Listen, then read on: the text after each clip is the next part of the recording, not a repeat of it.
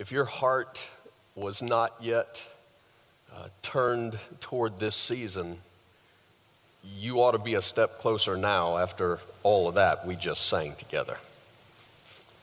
It is official now, I can say it. Merry Christmas. Merry Christmas. It moves so fast. It's like I start saying it as soon as I can. You know what I mean? Because it starts moving fast. I really do hope that you are enjoying this season. It could be worse.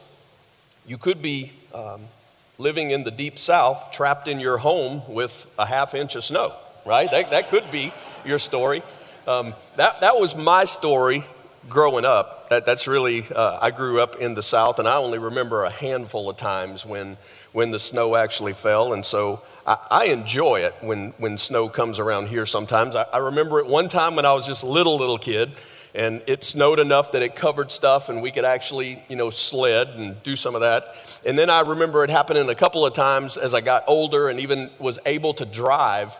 The snow would fall. We would either make sure school was canceled or we would call in to work, right? Call in to our boss and make sure that no one was coming because it was too dangerous to get there. And as soon as our boss said, yeah, nobody's coming, then we would all go duck hunting.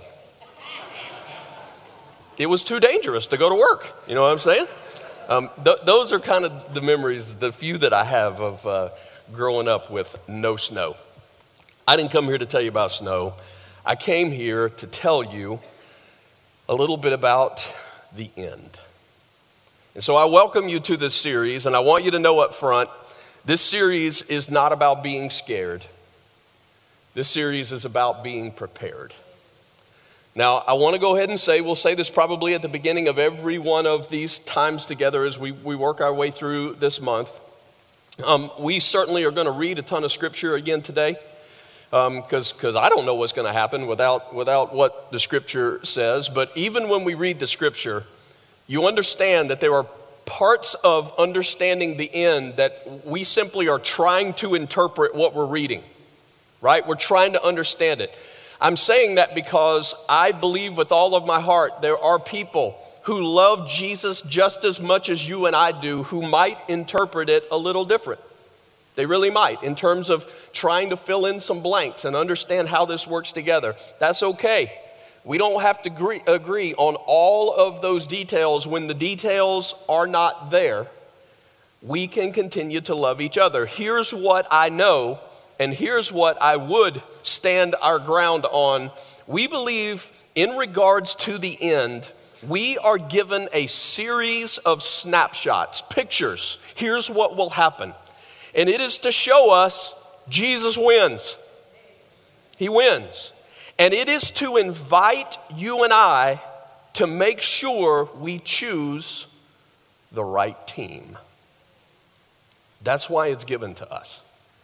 And so I'm going to dig right in today. I got some cool stuff to show you. We're going to start in a place that maybe will surprise you a little bit because we're not going to start at the end of your Bible. We're actually going to back up into the middle of your Bible. And I want you to tell you a story about Daniel. This thing's acting up on me. I'll just keep messing with it, okay? Daniel. The story of Daniel happens some 2,600 years ago. 2,600. That sounds like a long time, right? Which is going to be absolutely remarkable when you hear what happens in this story. Daniel's story is that God's people, Israel, are in captivity in Babylon. The reason they're in captivity is because they have rebelled against God on a regular basis, and God allows the Babylonians to bring them into captivity. In captivity, there is a king called Nebuchadnezzar. You probably recognize his name. To spell it is a whole different story. But Nebuchadnezzar, in our story today, has a dream. And after having the dream, he wakes up troubled by what he has seen, and he says to the wise men of his kingdom, I want you to tell me what my dream was, and then I want you to interpret it. Now, the wise men are like, okay, now wait a minute. This is not how this normally works. It normally works that people have dreams, they tell us what the dreams are, and then we interpret it. And he's like, not this time. You're going to tell me what my dream is, and then you're going to interpret it. Now, I'm not saying that Nebuchadnezzar is a wise man, but I am saying I understand, I think what he's doing here. If you can tell me what I dreamed, then I'm probably a little less leery that you are making up the solution to my dream. If I tell you my dream, you can make up anything. But if you can tell me my dream first, then I'm probably going to buy into maybe you know what you're talking about. And by the way, if you can't interpret my dream, if you can't tell me what it was, I'm going to cut you up in little pieces. Isn't the Bible beautiful? And he does. Starts chopping. Well, Daniel is one of those wise men of the kingdom. And we're going to pick up the conversation in Daniel chapter 2, verse 26. The king asked Daniel. Okay, now here's what's happened. Daniel here's what's going on. And guess what Daniel does? Prays. That's a good place to start, right? If the answer is I need to know the dream and what it means or chop, then I'm praying.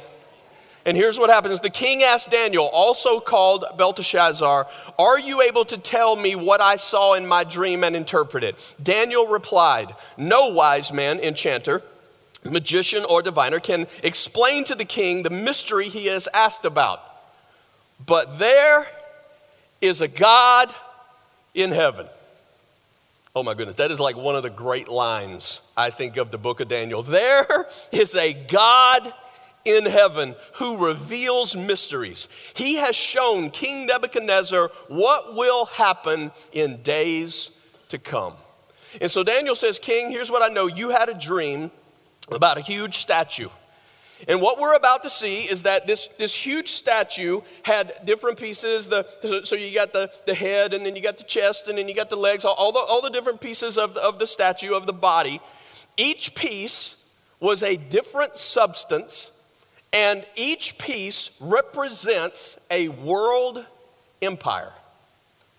And as each piece is introduced, that world empire is going to conquer the empire before it. This is what he saw. So Daniel says, for example, King Nebuchadnezzar, you saw a head that was made of gold. And he turns to Nebuchadnezzar and he goes, and you, king, are that head of gold. And you know Neb's like, yes, I am. Yes, I am. I mean, that's what we know about Nebuchadnezzar.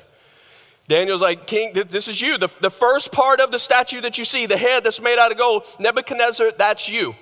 And the history reveals the truth that really did show to be the Babylonian Empire. We're approximating some dates here, 626 to 539 BC. That's when the Babylonian Empire reigns. But Daniel says, but there was a second piece of that statue. It was the chest and the arms. And they were made of silver. And so what is reflected in history is, sure enough, the next world empire that appears on the scene is this Medo-Persian Empire. Two pieces. You got the Medes and you've got the Persians. They come together. I think there's imagery. You've got a chest and two arms. And so there's a link between these two nations who are brought together in a remarkable story. How in the world they ever overcame the Babylonians, but they did it just like the dream said would happen. The estimated dates are about 539 to 331 BC. One of the famous leaders of this empire was a guy by the name of Cyrus. Perhaps you know him as Cyrus the Great. Now, there's an interesting piece in Scripture where Isaiah the prophet makes this statement. I'm not going to put it on the screen for you, but you can read it this week if you want to. In Isaiah chapter 44, Isaiah records something that God says that goes like this. God says of Cyrus, he is my shepherd and will accomplish all that I please. He will say of Jerusalem, let it be rebuilt, and of the temple, let the foundations be laid. Isaiah records what God says about Cyrus. Now, you want to know the cool thing about that? Isaiah said that 150 years before it happened, which means that Cyrus hasn't even been born yet, much less named. And God already knew what his name would be, already knew the role that he would play, and already said, this is what Cyrus is going to do in the part of this big plan. Okay, that's pretty cool. That's pretty cool. The next piece in the statue is the belly, the stomach, and the thighs. And they, we're told, are made of bronze, which would represent in history the Grecian Empire, about 331 to 63 BC. Now, you understand, when Daniel is giving the interpretation of the dream, Greece is not an empire like we think about Greece being. In fact, it's just these little city-states. I mean, there's not much to it at all. And 250 years before Greece becomes Greece, God says, here's what's going to happen. Here's going to be a world empire. When you think about Greece, what leader do you think of? Alexander the Great, absolutely. Here's the picture, the story of Alexander the Great. I mean, what he does as a young man, to where he's in his 30s, he dies in his 30s, and he had conquered everything there was to conquer. The stories are he weeps because he's got nothing else to conquer. What a picture of what wouldn't satisfy.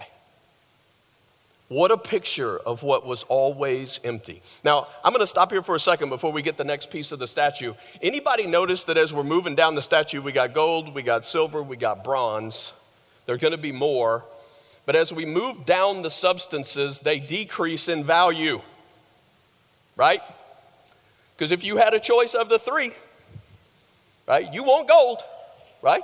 Glad your pastor can help you out today. That's what you want. The value decreases, but the strength increases.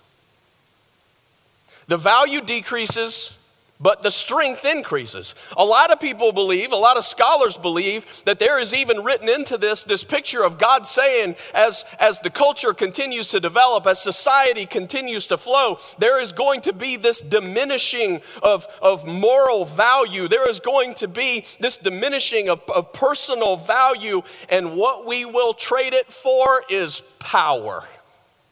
And so we'd rather have power than we would values.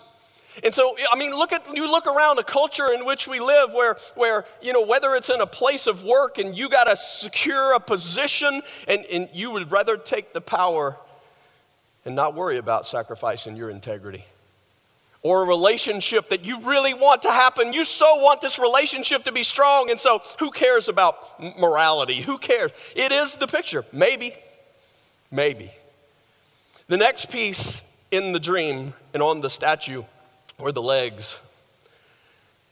And the legs are made of iron. And they represent the Roman Empire, about 63 BC to AD 476.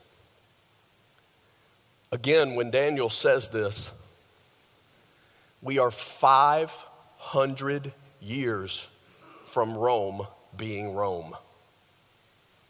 500 years. God's saying, this is what's going to happen. It's so far out there. Now, isn't it interesting that Rome made its chariots, its swords, its shields out of what? Iron. Just like the picture that's portrayed. Now, the question might be, if the two arms were significant to the Medo-Persian Empire, then or the two legs, are there any significance to that? And it could be, because what we know from history is that the Roman Empire had this massive division, west and east, which might explain the next part of the statue, which is the feet. And what we're told about the feet is that the feet were partial iron, but also clay. And it even talks about the toes being that way, partial iron, partial clay. It'll have some strength in it, but you will also see a brittle to it. Now, I'm telling you, I think history is fascinating.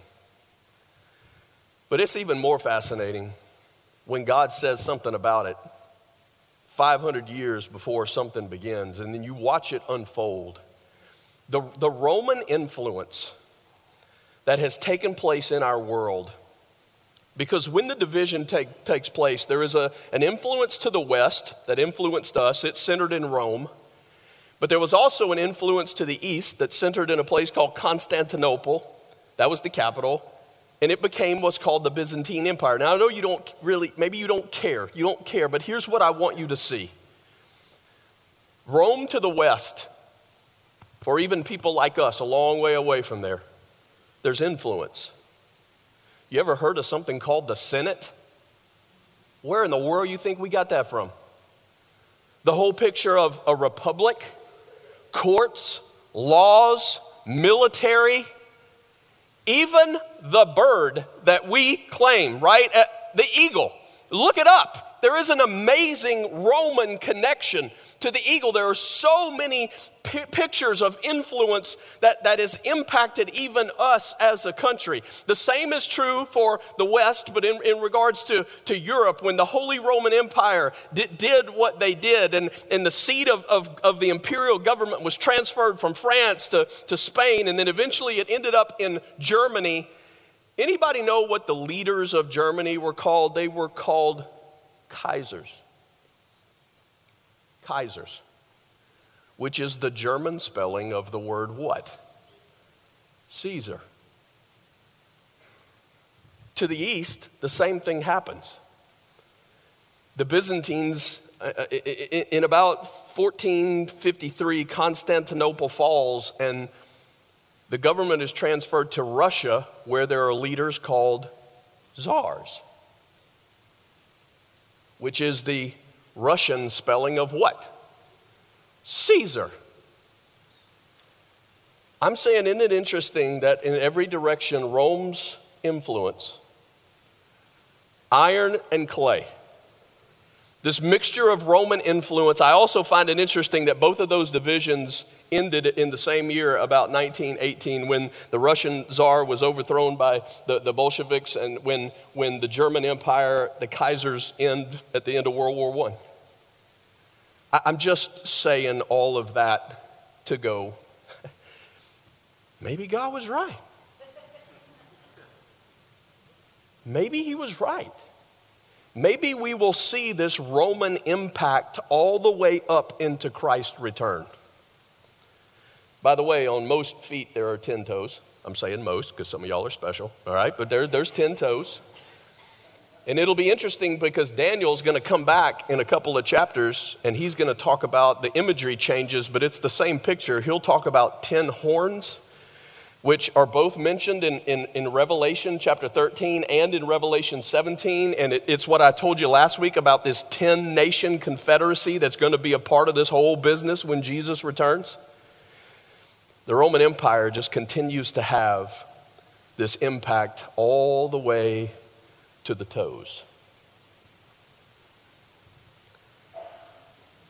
But then Daniel sees something else. Then Daniel sees a rock. And that rock smashed every other piece of that statue. And it grew into this mountain that fills the earth, he says. Check it out, Daniel chapter 2, verse 44. In the time of those kings, the God of heaven will set up a kingdom that will never be destroyed. All of these kingdoms have come along, but the next one that comes along destroys the one that was before. But God in heaven is going to set up a kingdom that'll never be destroyed, nor will it be left to another people. It will crush all those kingdoms and bring them to an end, but it will itself endure forever. This is the meaning of the vision of the rock cut out of the mountain, but not by human hands. A rock that broke the iron, the bronze, the clay, the silver, and the gold to pieces. The great God has shown the king what will take place in the future. The dream is true, and its interpretation is trustworthy.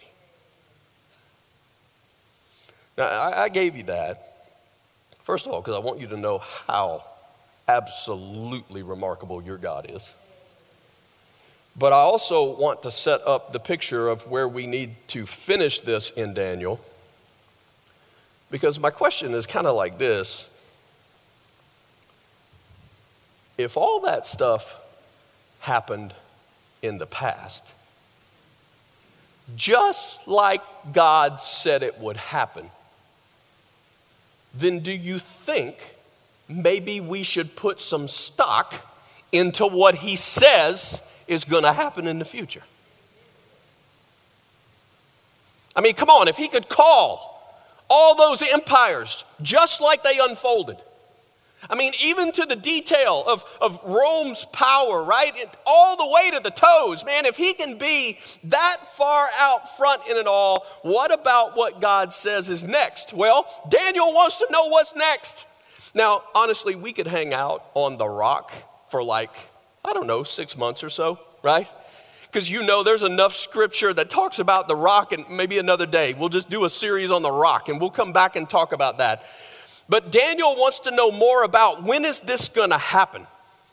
When is this going to happen? And the Bible really does have a lot to say about the eternal kingdom to come. Now, yes, I believe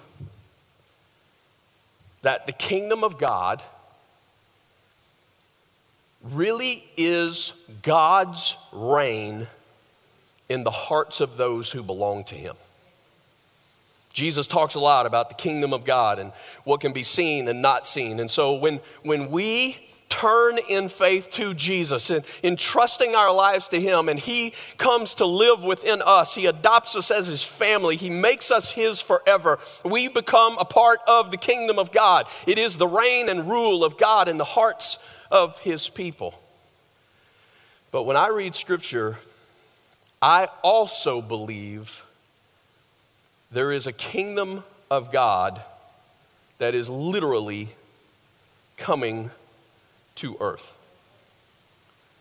Something different than it is connected, but it's different because when we read about this kingdom, it happens suddenly. Now, right now, the kingdom is growing. It's growing in the hearts of people all the time, man. That's what makes us celebrate more than anything else. People give their life to Jesus, the kingdom grows. And so it's happening slowly across the planet.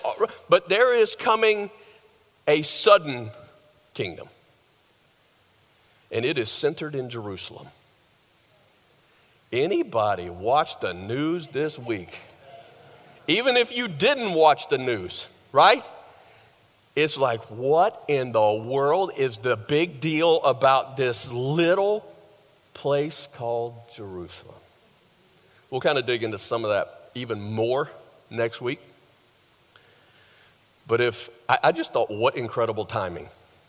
What incredible timing. I'm glad we could plan that out. You know what I'm saying? I'm glad.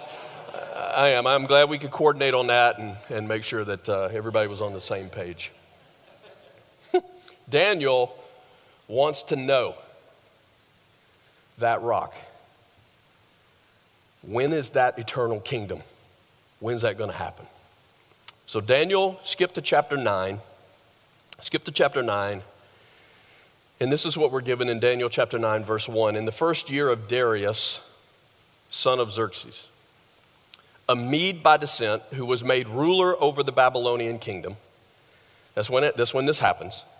In the first year of his reign, I, Daniel, understood from the scriptures, according to the word of the Lord given to Jeremiah the prophet, that the desolation of Jerusalem would last 70 years.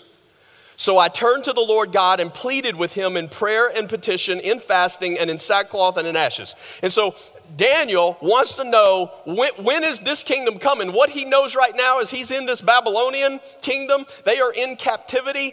And Daniel does something beautiful that you should do. When he wants to know answers, he goes to scripture. And so he goes to scripture because he knows what the prophet Jeremiah has declared. There is going to be this 70 years of a people in captivity. And he's looking at the clock and he's going, this thing ought to be winding down. This should be getting close. And so he's saying, God, how does this work together? When is this going to be? And so we're going to skip to verse 20 of Daniel chapter 9, because in between is his prayer, and you can read that. Verse 20, while I was speaking and praying and confessing my sin and the sin of my people Israel, and making my request to the Lord my God for his holy hill, while I was still in prayer, Gabriel, the man I had seen in the earlier vision, came to me in swift flight about the time of the evening sacrifice. That would be cool. I mean, wouldn't that be cool? You're praying like, whoop, there's Gabriel. And right after you, changed clothes and all that stuff, then it'd be cool to talk to him. But that'd be pretty wild. That'd be pretty wild. Gabriel, by the way, seems to be in on all the timing stuff. He makes announcements to moms, hey, you're going to have a baby. Gabriel's the guy. He is the angel who communicates those things. Verse 22. He instructed me and said to me, Daniel, I have now come to give you insight and understanding. As soon as you began to pray, a word went out which I have come to tell you, for you are highly esteemed. Therefore, consider the word and understand the vision. And then this is what we're going to unpack with just the rest of our moments together. 77s are decreed. 77s are decreed for your people and for your holy city to finish transgression, to put an end to sin, to atone for wickedness, to bring in everlasting righteousness, to seal up vision and prophecy, and to anoint the most holy place. And so here's what I want you to see. Daniel's prayer, his prayer in the context of going, God, these 70 years, where are we at in all that? God answers the prayer. But he does it using terminology of 77s. He says, Daniel, it's going to be 77s before the eternal kingdom comes. And so I want you to zero in on this phrase, 77s are decreed for your people and your holy city.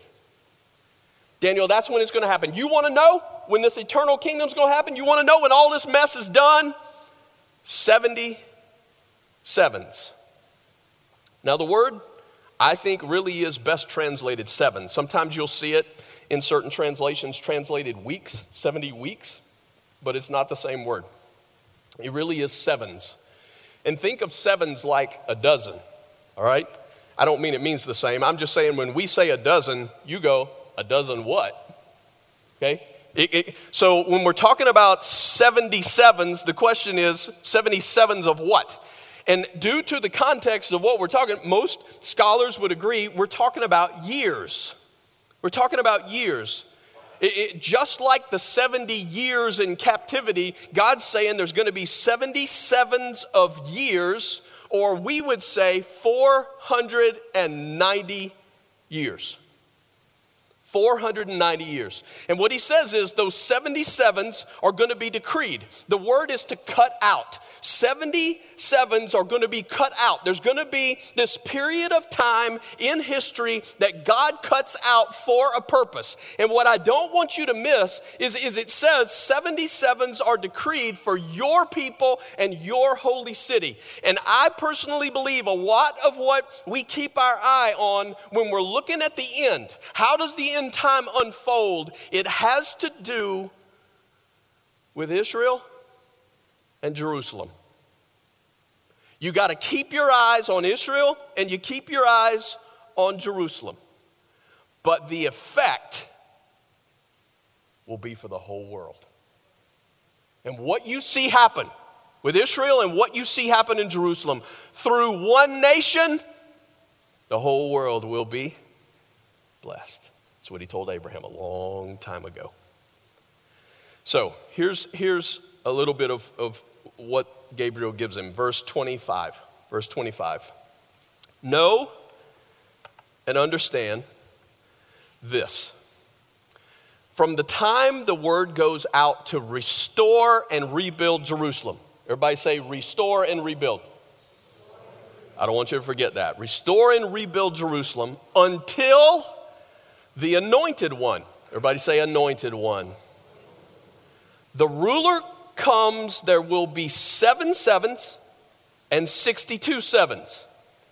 It will be rebuilt with streets and a trench, but in times of trouble. After the 62 sevens, the anointed one will be put to death and will have nothing. The people of the ruler who will come will destroy the city and the sanctuary. The end will come like a flood. War will continue until the end, and desolations have been decreed. He will confirm a covenant with many for 1 7. In the middle of the 7, he will put an end to the sacrifice and offering. And at the temple, he will set up the abomination that causes desolation until the end that is decreed is poured out on him. Let's close in prayer. You got it, right? Like, okay, what does that mean? What does that mean? Well, let's see if we can paint some pictures. So what we know is that we have this period of time, right?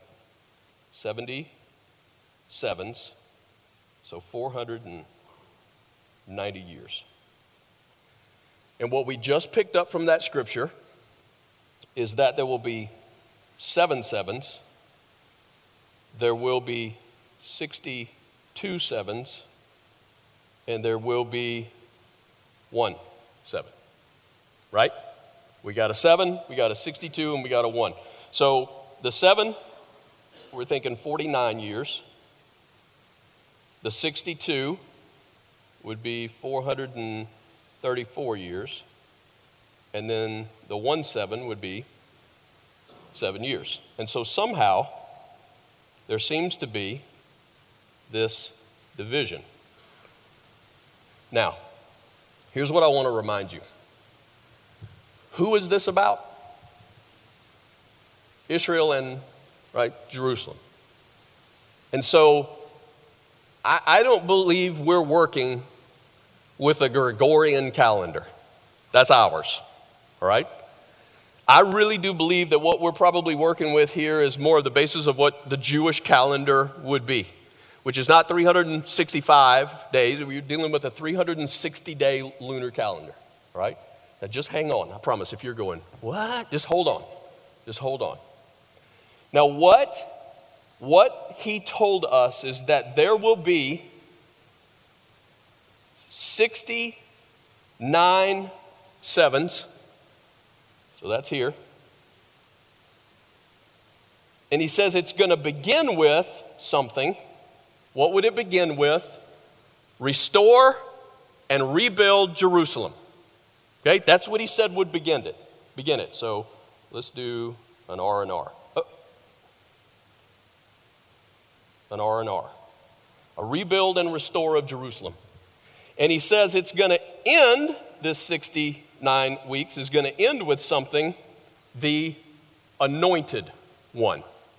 So we'll call him A1. And you'll be hungry for steak, all right? So you see, that I think that we're just trying to draw out the picture of what we're given. We got 490 years, 70 weeks of sevens. We've got a group of 7, we got a group of 62, and we got a group of 1. And it says it's going to start with the restore and rebuild, and this 69 weeks of sevens is going to end with the anointed one. It is as though God is saying there is this period of time that I've cut out. The time's going to start when the restore and the rebuild happens, and then the time's going to end on that 69 weeks when the anointed one comes. So, did it happen? The Bible tells us, and I'll show you the reference here in just a minute. We won't put it up yet, but there's this guy named Nehemiah who was what was called the cupbearer to the king. What it means is he tasted everything before the king ate it or drank it, just in case somebody was trying to kill the king. So just in case somebody was trying to take him out, that was Nehemiah's role. And so Nehemiah got close to the king. I mean, here's a guy that puts his life on the line on a regular basis. The king gets used to seeing him. There was a day that came where the king looked at Nehemiah and said, Nehemiah, why are you so sad?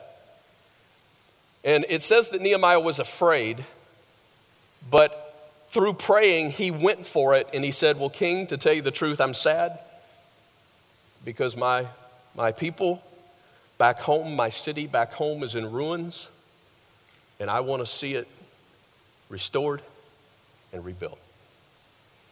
The king not only said, okay, the king made sure that Nehemiah had the supplies to do what he needed to do, and he provided the safety for Nehemiah to go back and do it. Now, come on, if that's not God, how in the world could God place a guy like Nehemiah in such a place of influence, build a relationship, and then cause the heart of a king that doesn't even know God to go, okay, we'll help you get that done. Nehemiah chapter 2 tells us that took place in the month of Nisan. Now, I know that makes you think car. I know it makes you think vehicle. Nisan would have been what corresponds to our calendar in a March, April kind of frame.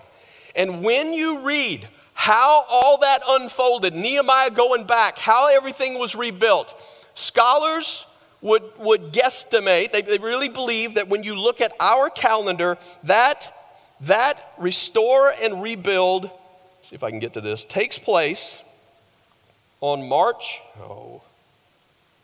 do this again. On March 5th, 444 BC. March 5th, 444 BC. And what we know is that Nehemiah goes back and he rebuilds the wall. Anybody remember how long the wall took to build? What did he get it done in? 52 days. What an incredible project. It is one of the most remarkable leadership pictures we've ever seen. 52 days, he gets that wall rebuilt.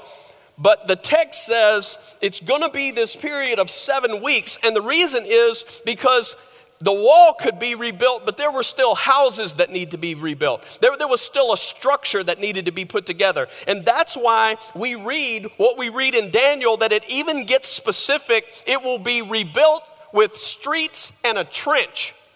Did you catch that? Like, why did he tell us it's a trench? It's because he's saying all these details are going to be completed within this 7 sevens or 49 years. But then there's going to be another 434 years. There's going to be another 62 weeks until we get to the anointed one. Now, let me give you the Hebrew transliteration of the anointed one. You ready for this? M-A-S-I-Y-A-H.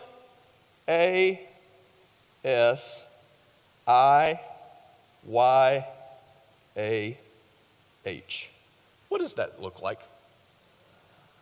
Messiah. That's who we're talking about here. And so, in this 483 years, he says, going to happen between the restore and rebuild and the anointed one coming. For those of you who are curious, that's 173,880 days, right? There will be a test next week, all right? The question is, okay, so when does that end? Well, here's when it ends.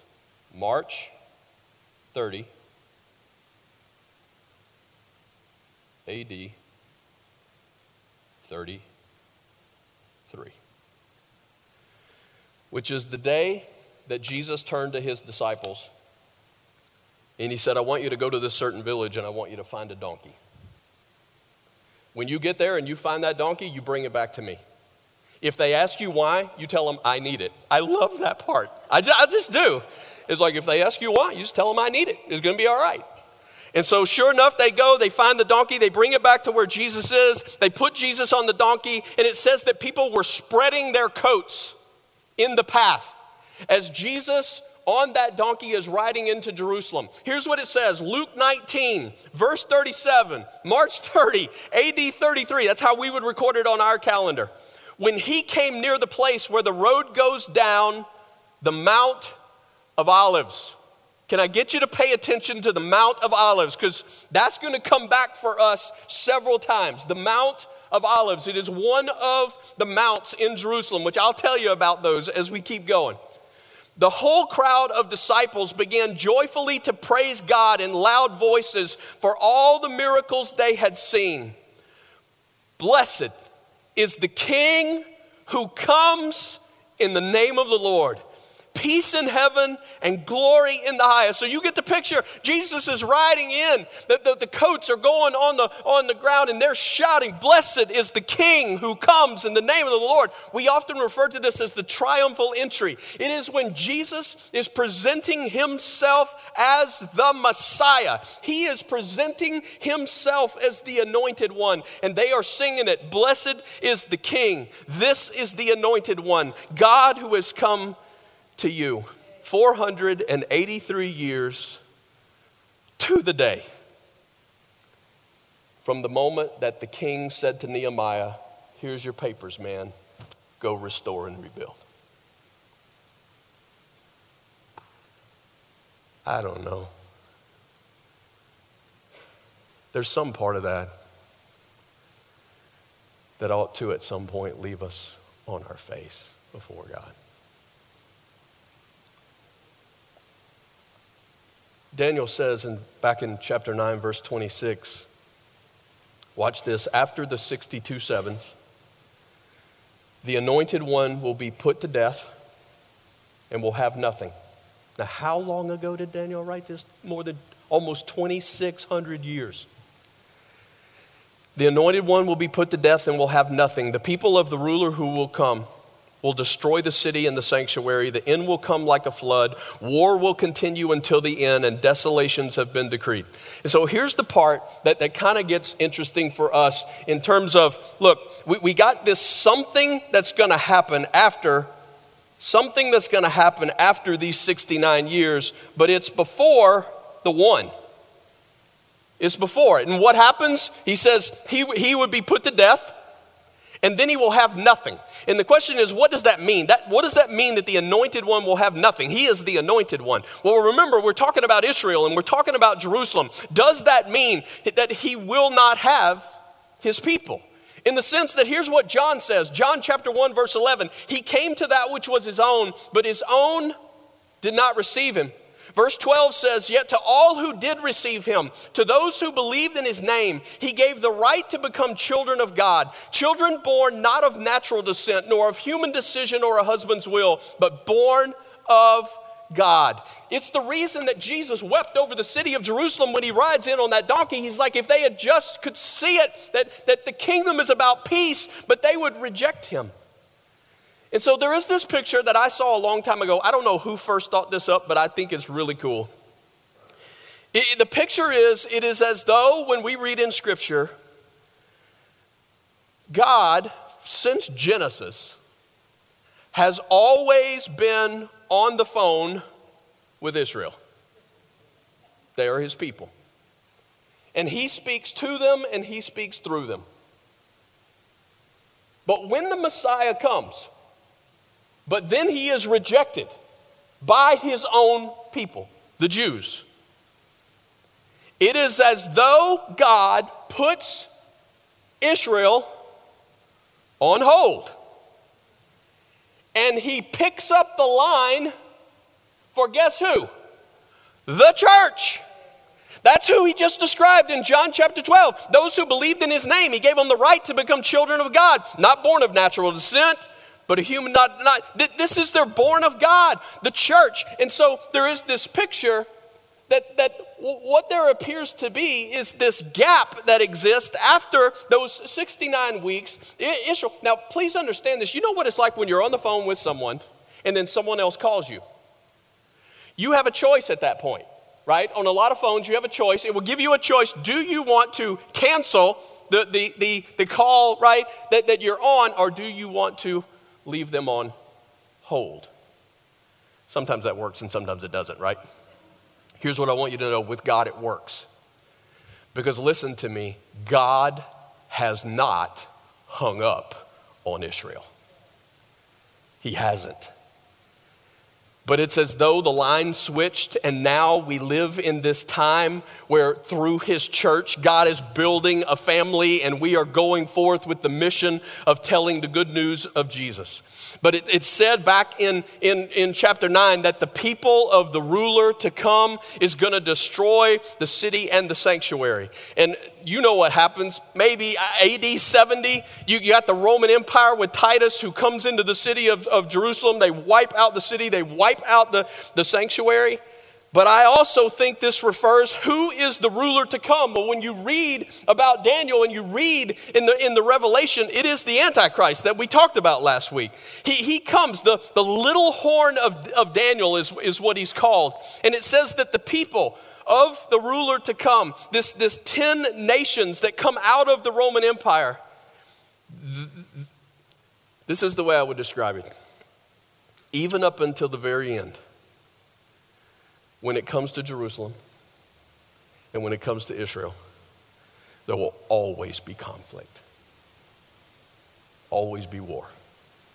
But then this is what happens. Verse 27 of Daniel chapter 9. We're almost done. You guys are doing good. He will confirm a covenant with many for, what does it say? That's good because we have one more 7, right?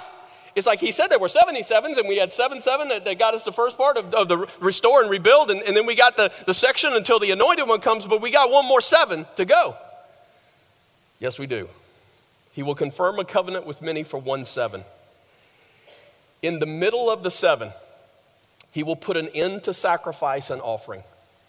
And at the temple, he will set up an abomination that causes desolation until the end that is decreed is poured out on him. The 1 more 7 that I think Daniel refers to here is the same period of time that we read about Jesus says in the Gospels in Matthew and what Revelation talks about. It is what we call the tribulation. That begins, the scripture says, even right here, with a covenant. Did you see that? It said the Antichrist, he's going to confirm a covenant with many. For 1 7. What we know from reading the scripture is that he is going to make a pact with Israel. It's going to be a pact for peace. They're still looking for it. There was Jesus on that donkey riding into the city. This was about a kingdom of peace that had come to them. They rejected it in that moment, and they're still looking for it. Still looking for peace. And so they will make this covenant with him. At the signing of that covenant, I believe it is the picture that God picks up the phone again. Now, I don't know how long this gap's going to be between the anointed one that comes and Israel rejects and the church, we call it often the church age comes to be. Here we are as the church. We are on mission. We are spreading the good news. One of these days, the Antichrist is going to appear on the scene. And when he appears on the scene and the covenant is signed, when the covenant of peace is signed, that's when God picks up the phone again and boop, we are back on an eternal calendar talking to Israel. Now, I'm hoping that we don't need to be on the phone with him anymore because now we see him face to face. That's my hope. Now, I'm not totally convinced that happens at the very beginning of the tribulation. It might happen in the middle.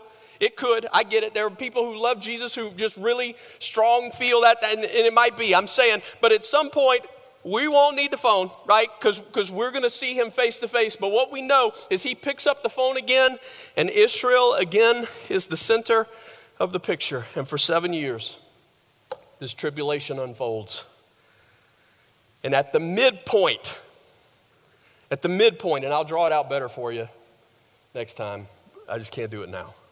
At the midpoint, Daniel calls it a time, times, and a half time. In Revelation 12, it's 1,260 days. In Revelation chapter 13, it's 42 months. I'm saying there's enough of it in your Bible that you see the picture happening. On the second half of that 7 years, it's what's called the Great Tribulation. Because the Antichrist, who first shows up saying, I'm your man, he takes his mask off. And everybody sees him for who he is. And he does what the one he belongs to does. He steals, he kills, he destroys. At the same time, during that 3.5 years, the Bible says that God's wrath is poured out on the earth. I'm telling you, the second half of the tribulation is going to be a period of time unlike anything this earth has ever seen.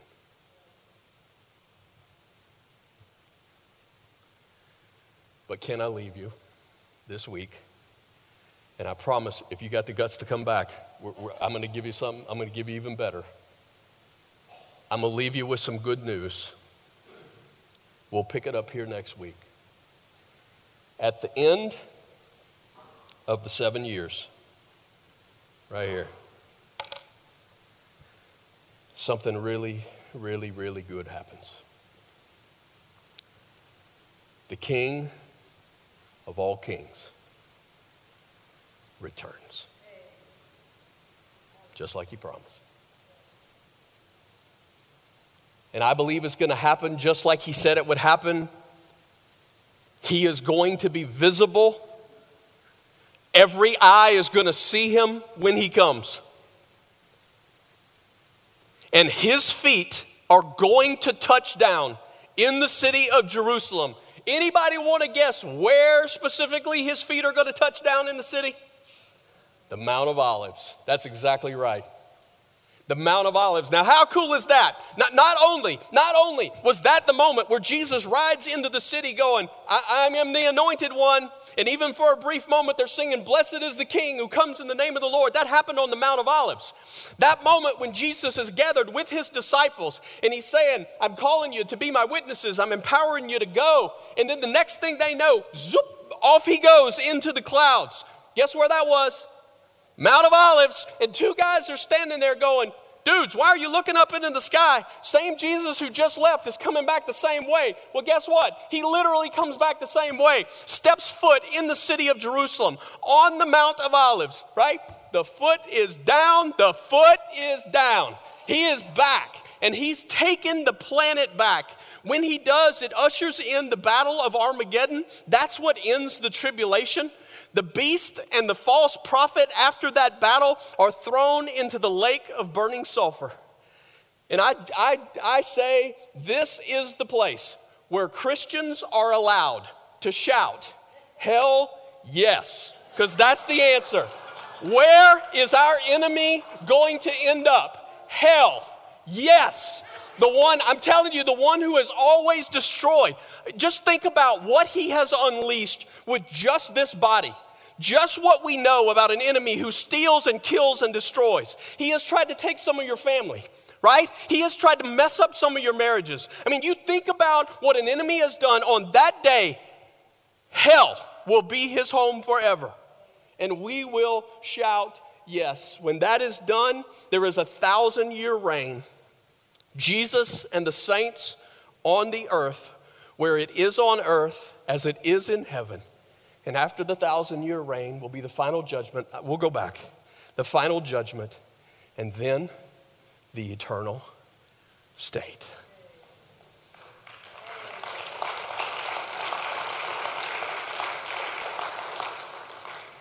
If that doesn't do something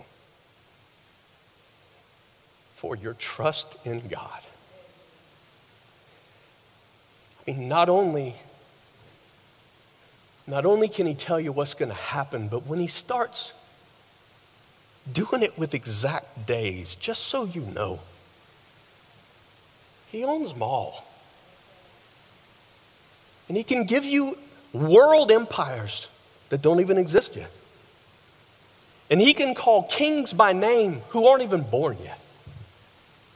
Come on, if he can do that, and you trust him, you are going to be okay. You can be okay. Some of you, this ought to drive you to some hope today, because some of you are in some messes. I get it. You're in some dark places. There are some things that maybe have happened to you, your family. There's just some stuff, right? There is an enemy who for now, he still roams this planet. He's still, there is destruction. But come on, if God can show us what he's shown us in these few moments together, he's got your day too. This ought to help us see the temporal versus the eternal, right? Because even if it's overwhelming to you in this moment, this ain't forever. This ain't forever. And if you're trusting him, I mean, there is an eternity with him. This ought to help us for Christmas, people. We're trying to celebrate something eternal with a whole bunch of temporal focus at times. And this ought to just recenter our hearts to what this entire thing is about. And you're not getting all bent out of shape and overwhelmed over stuff that is temporary. And then it ought to challenge us to pray some crazy, high-risk prayers. Because this ain't about, God, what can you give me? God, what can you give me? God, what can you give me? This is about, God, where can you send me? Where can you send us? God, where can you send us? Because we realize the time we're closer than we ever have been before. You don't need to be scared. But are you prepared? Are you ready? Because that day is coming. There is a God in heaven. And one day he's coming back with heaven. God,